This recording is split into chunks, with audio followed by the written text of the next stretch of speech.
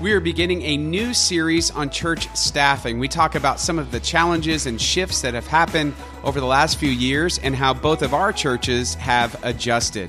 That's today on The Reclaimed Leader.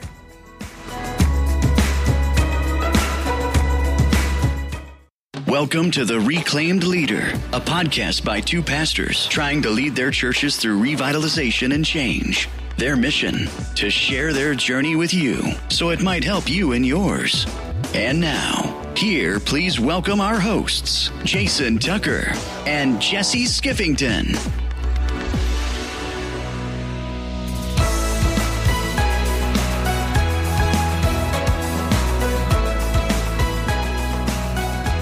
Hey everyone, welcome to episode 106 of The Reclaimed Leader, helping you lead change without losing your roots. I'm Jason Tucker here with Jesse Skiffington. Another day, Jesse. How's it going, buddy? Here we are, man. Still working hard, trying to lead change in the life of the congregation, the local church. It is a particularly challenging time for churches. And we get the opportunity, the privilege, the calling to lead in the midst of a turbulent time. And I'm sure every generation feels this way about their moment in time and history. I have a feeling ours is kind of unique, though. Yeah, that's right. It doesn't always feel like a privilege, I'll tell you that much. It is hard work leading change in a time when, truthfully, we don't always know what the answer is on the other end. We just know that we have to adapt. We have to modify our current practices. We sometimes have to think innovatively and come up with something brand new that's never been thought of before. And that's hard. It's exhausting in leadership when you can't lean back on your expertise and training. You have to work together in community to go, okay, God, what should we do? Because I don't know. And then discern that together. And that's exciting, but it's also, it wears you out. And I hear from leaders in different industries, not just in the church, who are just tired from the pace of change and the need for adaptation. And the things that used to work don't. And so what are we going to do now? Yeah, and we're actually reading Canoeing the Mountains with the elders right now, and going through, our conversation that we just had this last month at our session meeting. I kind of listed a bunch of things. I'm just how people view church, how people view Christians, how people view pastors. Contrast that from the 1950s to now, and I challenge you, name one thing that's the same. Right, and that's the issue. Is that it would be one thing if we could just take adaptive change. We just take everybody's best practices and figure it all out. Well, these are the answers that we need. But that's not how it works. It's coming up with the solutions together. And that's the real challenge of adaptive change. And that's what makes it so hard. Yeah, Jason, the challenge of changing times, and trying to lead in the midst of all of that is tough. And, one of the thoughts that I keep coming back to, and some of what we've even been talking about as a leadership team here at Marine View, and we even did a message series on this a couple of months back, is this idea of what does it look like to lead now also in a post-Christian culture in which most of our culture has moved on from most things Christian. There's still a lot of folks come to church, they're committed to Jesus, they're in, but our culture is moving on, and we see that everywhere. And it just strikes me, we actually have, it seems like sometimes we have more in common with the early church before Christianity was even a thing, before Sundays were a thing, before the institution of the church existed. And they were adapting and trying to figure out what their models of ministry were going to be. How are they going to be organized? Who's going to be doing what? How are they going to pay for it? All those conversations that happened way back when are conversations we're having again today about how do we be the church now?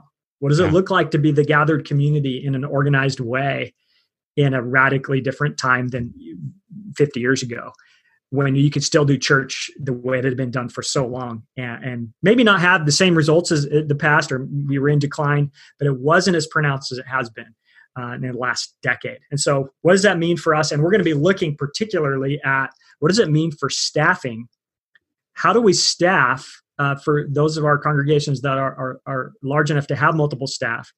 Or how do we resource our ministry for smaller congregations around the organization? Who do we get to do the things that matter? And how do we simplify and get it all done in this different time? So that's the conversation today, is about challenges in staffing as we tackle this moment, this particular moment. Yeah, and this is going to be another series of conversations. We have some guests lined up. Next week, we're going to be talking with Jeannie Stevens of Soul City Church in Chicago, and she led a great breakout session at the Rethink Leadership Conference last year.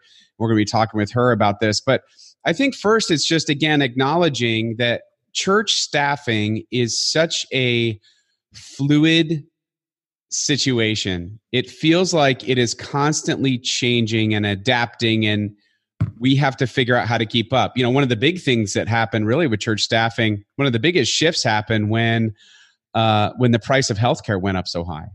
So in the early 2000s, or early to late 2000s, when healthcare really started to skyrocket, changed how we staff as church. So when I was staffed in my youth ministry position outside of Philadelphia, it just wasn't that expensive to have benefits. And so you were able to hire a pretty good sized staff, and benefits were sort of the thing that churches could offer. Like, hey, we can't offer you the big salary that you're going to get somewhere else, but we can take care of you with benefits, with the extras. And then once that price went up, it's like all these churches were priced out of being able to afford full-time staff with benefits. And that really created a tough point that churches had to figure out, okay, how are we going to change what we're doing? And you saw a lot of associate pastor positions went by the wayside during that time. Mm-hmm. A lot of full-time youth director positions went by the wayside during that time. So that was a big shift. And I think we've been trying to figure it out ever since. We're still trying to figure it out. And I was actually having a conversation with some of local pastors here that I'm in a community group with, and we were talking about some of the challenges. Two of the churches offer full to their full-time employees and some part-time employees full benefits for the employee and their whole family. Yeah, and I said, what? How do you do that? How could you afford to do that? And then the other pastor and I are sitting there looking at our toes, because we do that for our full-time employees. We offer benefits for the employee, but not for their family. And it's just what we've done here. And it's still, as a percent of their salary is, 10 to 15, sometimes 20%, depending on the position. And so it's expensive, and it adds a ton to the personnel cost. So it changes the equation. How do we afford the staffing that maybe we once had? Well, can we? Do we need to think differently about our models?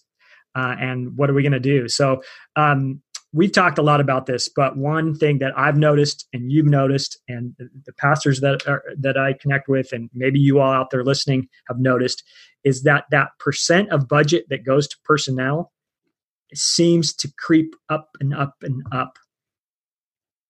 And it can't go on forever. So we got to figure out how to make it work. And the traditional thinking was, don't ever get over 60% with your personnel budget. 50's better, closer to 50's better. Less than 50's really great. Is that right? Is that true anymore? Is that still the story? And I don't know, Jason. I think we have some ways more questions than answers with some of this stuff. Yeah. But we've been trying some things. You've been trying some things at Tower Hill. We've been working on some things here at Marine View, and we're going to kind of talk about some of our approaches to staffing, our models for staffing today. Yeah. And again, these are just things that work in our context or haven't worked in our context. For us living outside of New York City, we did a whole episode on kind of maximizing your part-timers in ministry.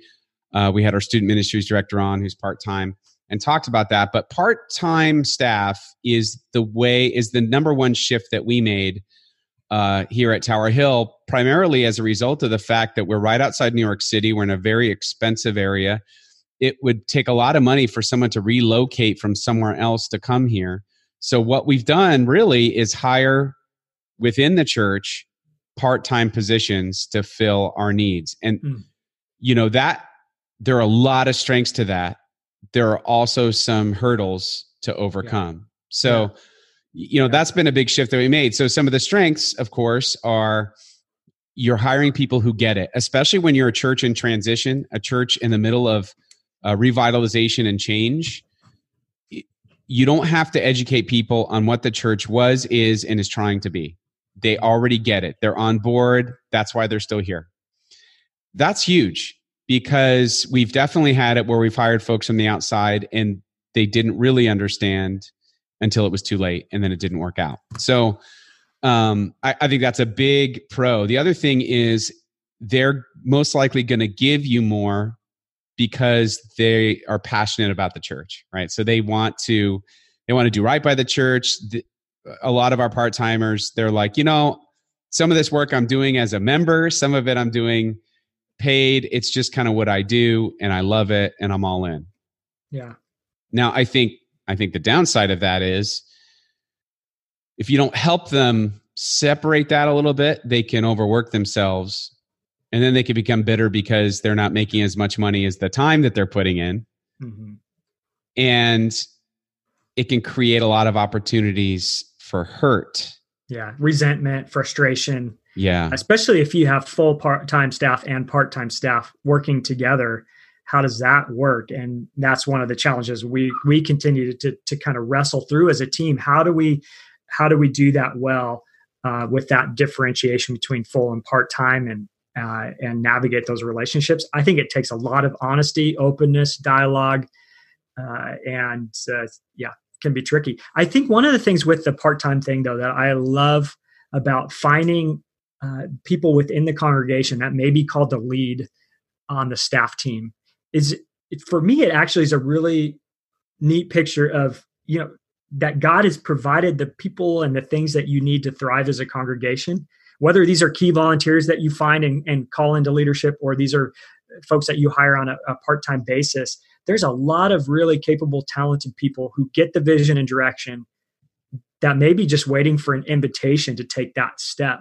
And I think that's awesome to see when someone who's never been in ministry before from a vocational standpoint, has just been maybe a volunteer, and you acknowledge, I see in you the gifts, skills, and abilities to lead in the congregation. And the ministry stuff that can be challenging, we can teach you that, but I can't teach you your heart for volunteers. Yeah. And I can't teach you your passion for kids. Those things God can use for his purpose. We'll teach you how to do the Orange curriculum. We'll teach you how to do the ministry part.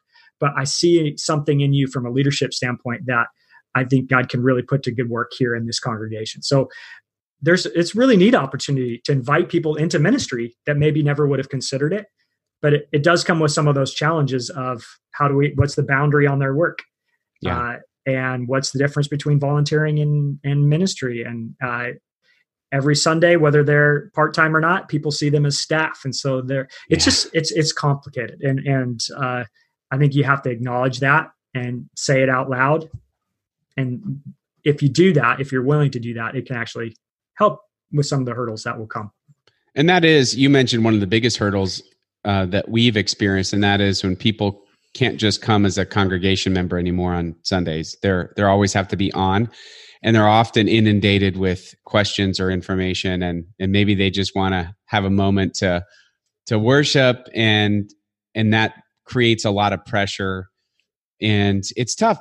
And just having a stomach for ministry, where people say nasty things and not taking it to heart so much that it just defeats you, even though there aren't many of them. But the ones who do have no problem being loud about it and making sure that they tell everybody. And that could be really hard. And so you also, if you're hiring from inside your church, have to make sure that there is a spiritual maturity present. They may not need to be ordained or have seminary experience or previous ministry experience, but they need to have a certain level of faith where they have a little bit of a thicker skin. Yeah. Like I wouldn't throw a brand new Christian into ministry because it could sour them. And we've definitely had this happen. If it doesn't work out with someone you hired from in your church, they're probably leaving your church. Yeah. And that's the real bummer. The calculated risk of it, right? Yeah. That's kind of scary to think about. I really do think open dialogue all along the way, though, is one of the ways that we can even protect against that. If you're saying, how's it going? Let's do a month check-in. Let's do a 3-month check-in. Let's do a 6-month check-in. And just say, if there's ever a time at which you think this isn't the right fit for me, I'll be totally okay with that. I don't want this to have to be a decision point for you about our congregation. We love you. We want you to be here. And so so that evaluation or that continued conversation, I think, is so crucial. It's hard though, because we got a lot going on. To keep that conversation going can be tricky, and it can be easy to sort of go, I'm sure everything's fine. So you got to do that kind of stuff. But don't miss the people that are there, right? Yeah. And what's interesting, what's happened definitely in our next gen team, they're all people who were members of the church first. And they, first of all, they are a force of nature. It's amazing to watch them. But they've had to adopt a phrase, and this actually came, I think, from Gerard, our student ministries director, because that team was basically all friends before they worked for the church.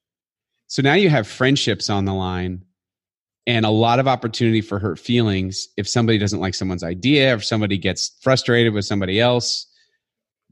It can become pretty emotional. And so there's a phrase that they keep saying over and over again: mean no offense, take no offense. Yeah. That they trust each other enough to say, I mean no offense by this, and I'm not going to take offense at this. This is just us being our work relationship selves, not just our friendships. And I think that's really good. That's really good. And I think you hit on something that when you're a smaller team, or you're a team of all full-time folks, I mean, the way you work together matters. Your attitudes and behaviors for each other matter. When you start adding part-time folks into the mix, your values, how you're going to work as a team, that conversation takes on new steam, and you really got to kind of lay out some of those things. And we're going to be talking more about staff culture next time with Jeannie, but it's so crucial that we lay out some of those kinds of thoughts and phrases. I like that. You sort of believe the best, think the best, don't take offense. Those are the kinds of, I think, phrases that can help. And we've been doing some of that work as a team here at Marine View, just to sit down and say, what do we want to be known for as a team in our work together? What are some of the attitudes and behaviors that we think are important? And some of them were great. Things like having grace for each other, which is meaning no offense, taking no offense. That's a great way to phrase that. Trust, supporting each other, asking for help when you need it. Some of the phrases. The one that jumped out at me the most recently was the word joy. Finding joy in our work together because of what we have the privilege and opportunity to do together. And I kind of leaned back and I go, I hadn't thought of that one before. Is that bad? But boy, just the joy of celebrating what God is doing in our lives, in our congregation, and individual lives. And so finding some shared language as a team to say,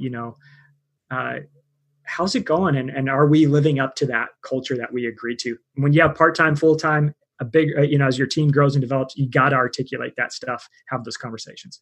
Who's that Netflix, the woman on Netflix who does like house organizations, Marie Kondo or something like that? Yeah. Does this spark joy? Does it spark joy? Does it spark joy? Yeah. I love it. It's funny, man. I didn't know I was folding all my shirts wrong. You were. Yeah. Clearly. Yeah. Anyway. So again, part-timers hiring from within the congregation, that was a big shift. It also, obviously, it saves you on benefit costs because they're and you got to be careful with that, because if you're hiring part-time in order to get away with paying less and not having to pay benefits, but you're expecting full-time work, I don't think we can be friends. Yeah, that's not good. That's not good. And I think that's another reason to be very upfront with everybody. Everybody knows there's a budget. But if that's the intention, or if you're just saying, well, we're going to only hire, a dozen part-timers, to avoid paying benefits, I think, man, if that ever gets loose, or if that's the impression, you're going to lose every single time. Yeah. That might be part of the reality. But for us, the folks that are part-time tend to be folks who are maybe looking to get back into work after taking time off with kids. They're folks who maybe their spouse has, a job that's full-time and the primary breadwinner, but they're looking to kind of contribute in some way, have a purpose with some work. And those are the folks that we've sort of said, okay, you're not the primary breadwinner. The benefit thing, maybe you've already got that covered. But we got to be careful with that, I guess is the right way to put it. No, I'm with you. With you. I think that's important to say. Another adaptation for us is we've just been really honest with our team about how we share work. And so for some of our full-timers, it's really hybrid positions now. It's, again, you have to be careful about boundaries and how much we're asking, but we don't have full-time positions for some of the things we do, even though we have full-time employees related to those. So what are the additional responsibilities that we can ask of them in order to make it a full-time position. And Larry, our worship music, I was just thinking about Larry. Yeah. And he's so amazing. Larry's one of the great ones. But he's really passionate, loves music. He's a great worship leader and does a fantastic job creating a great experience for our volunteers and congregation and being creative and doing all the things you want from that position. But we really don't have a full-time position for that, not truly, if we're really honest. And so he's taken a big chunk of his work is he does maintenance around the church building. He fixes stuff. He changes lights. He cleans things. It's just awesome. So he has a headphones that he wears around, listening to the music that he's going to be singing on Sunday while he's fixing stuff up. And I love it. But I love that his heart is he wants the value to the congregation to be reflected in his work, both with music, but also the other things he does. And so I think sometimes hybrid positions for the right people with the right gifts can be another solution. Might not work for everybody, but it can be a way to create a full-time position and some benefits and still get the value out of that for the congregation and with the amount of work that's being done. So that's another tactic we've used. That's good. One of the other areas that we've definitely had a shift in for the better is trying to get our heads around how are the operational expenses of the church, how are the operations of the church supporting what we're trying to do ministry-wise. Now, I also don't want people to hear, I know operations is like it's all ministry, but you know what I'm saying? There's kind of program area ministry, and then there's the operational side. And one of the things that's been tough has been, it used to be in this church, for example, but I've seen this in many churches where a volunteer team would oversee the operations of the church. And what's happened is over time, the volunteer positions that we used to have are gone because younger generations didn't have the time or inclination to take those over. So we've professionalized those areas and created staff positions around them. The challenge is then, once that happens, then you kind of don't have a group of people or like a centralized location where all the operations of the church are talking to each other. And so we just hired our first executive director to get in there and to be that person to do that. And my gosh, the change already has been amazing. I mean, now you have the operations side talking to each other, and it's creating more efficiency. It's creating better communication. And what it's doing is it's getting that logjam of communication out of the way, and it's flowing right into ministry. It's creating more efficiency for the program area. So I would say that's a really big thing. So what do I mean by operations? It's, property, finance, stewardship, all these areas talking to each other and working together, and then creating good systems to communicate and be a bridge to the rest of the staff. Yeah, I think it's really crucial. If you don't have that inner organizational communication stuff figured out and people aren't communicating, it can really cause some pretty serious issues as far as, just being able to move things forward in different areas and at a pace that actually is helpful. I mean, sometimes, where we've been, it can just kind of bog down if we don't have that communication going. And so strategically, as we're thinking about how do you get people on the same page, moving in the same direction, having that bottleneck unplugged and having a kind of it sounds like you guys are doing a great job with your executive director position as kind of the point person for interdepartmental communication and making that go. Yeah. Good stuff. Yeah, that's been real good. And then I think that leads to the next part, which is all about alignment. Yeah. That you have to work at alignment. Alignment doesn't just happen. You can have the best people in the positions, the absolute right people, and you can be totally misaligned. Yeah.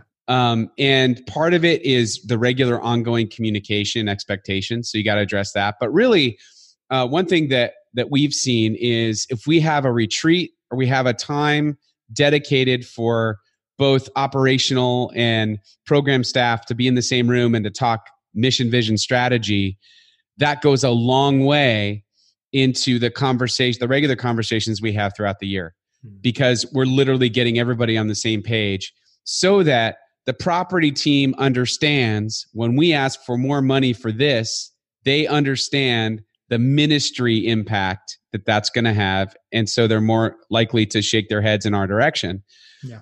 and vice versa. So I think, again, it's getting everybody, you need to get everybody aligned on the mission, vision, strategy.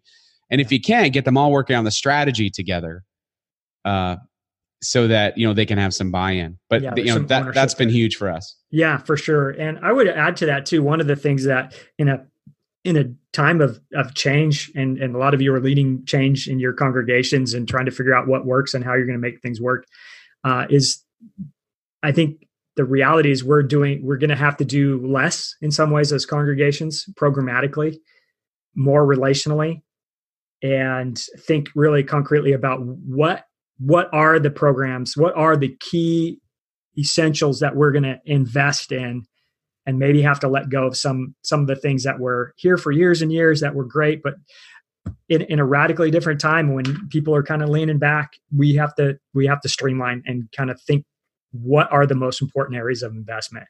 Next gen stuff is crucial.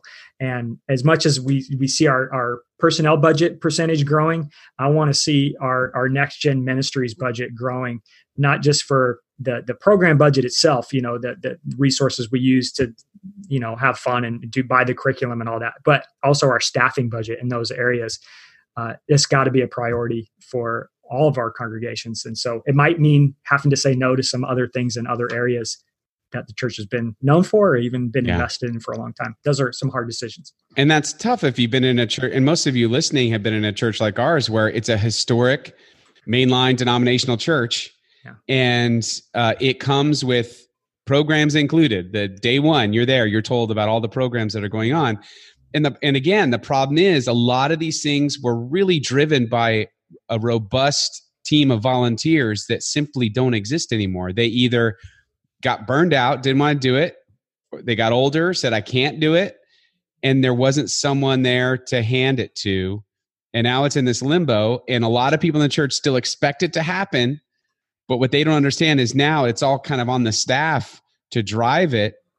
And a part-time staff isn't going to have the time to do as many of those things. And so it creates a whole series of actions that sometimes are for the better, but yeah. And sometimes the ball needs to drop and we all go, you know what? It's okay. We got to leave that ball there. And I think this is, you mentioned this already about alignment, but this is why vision, strategy, getting together and talking about those things matters so much, so that when we do have to let go of something or move on for something or adapt and change and do something else, that people can understand, even if they don't like it and it doesn't feel good, even if there's loss involved, that there is at least an intellectual understanding of why this is important.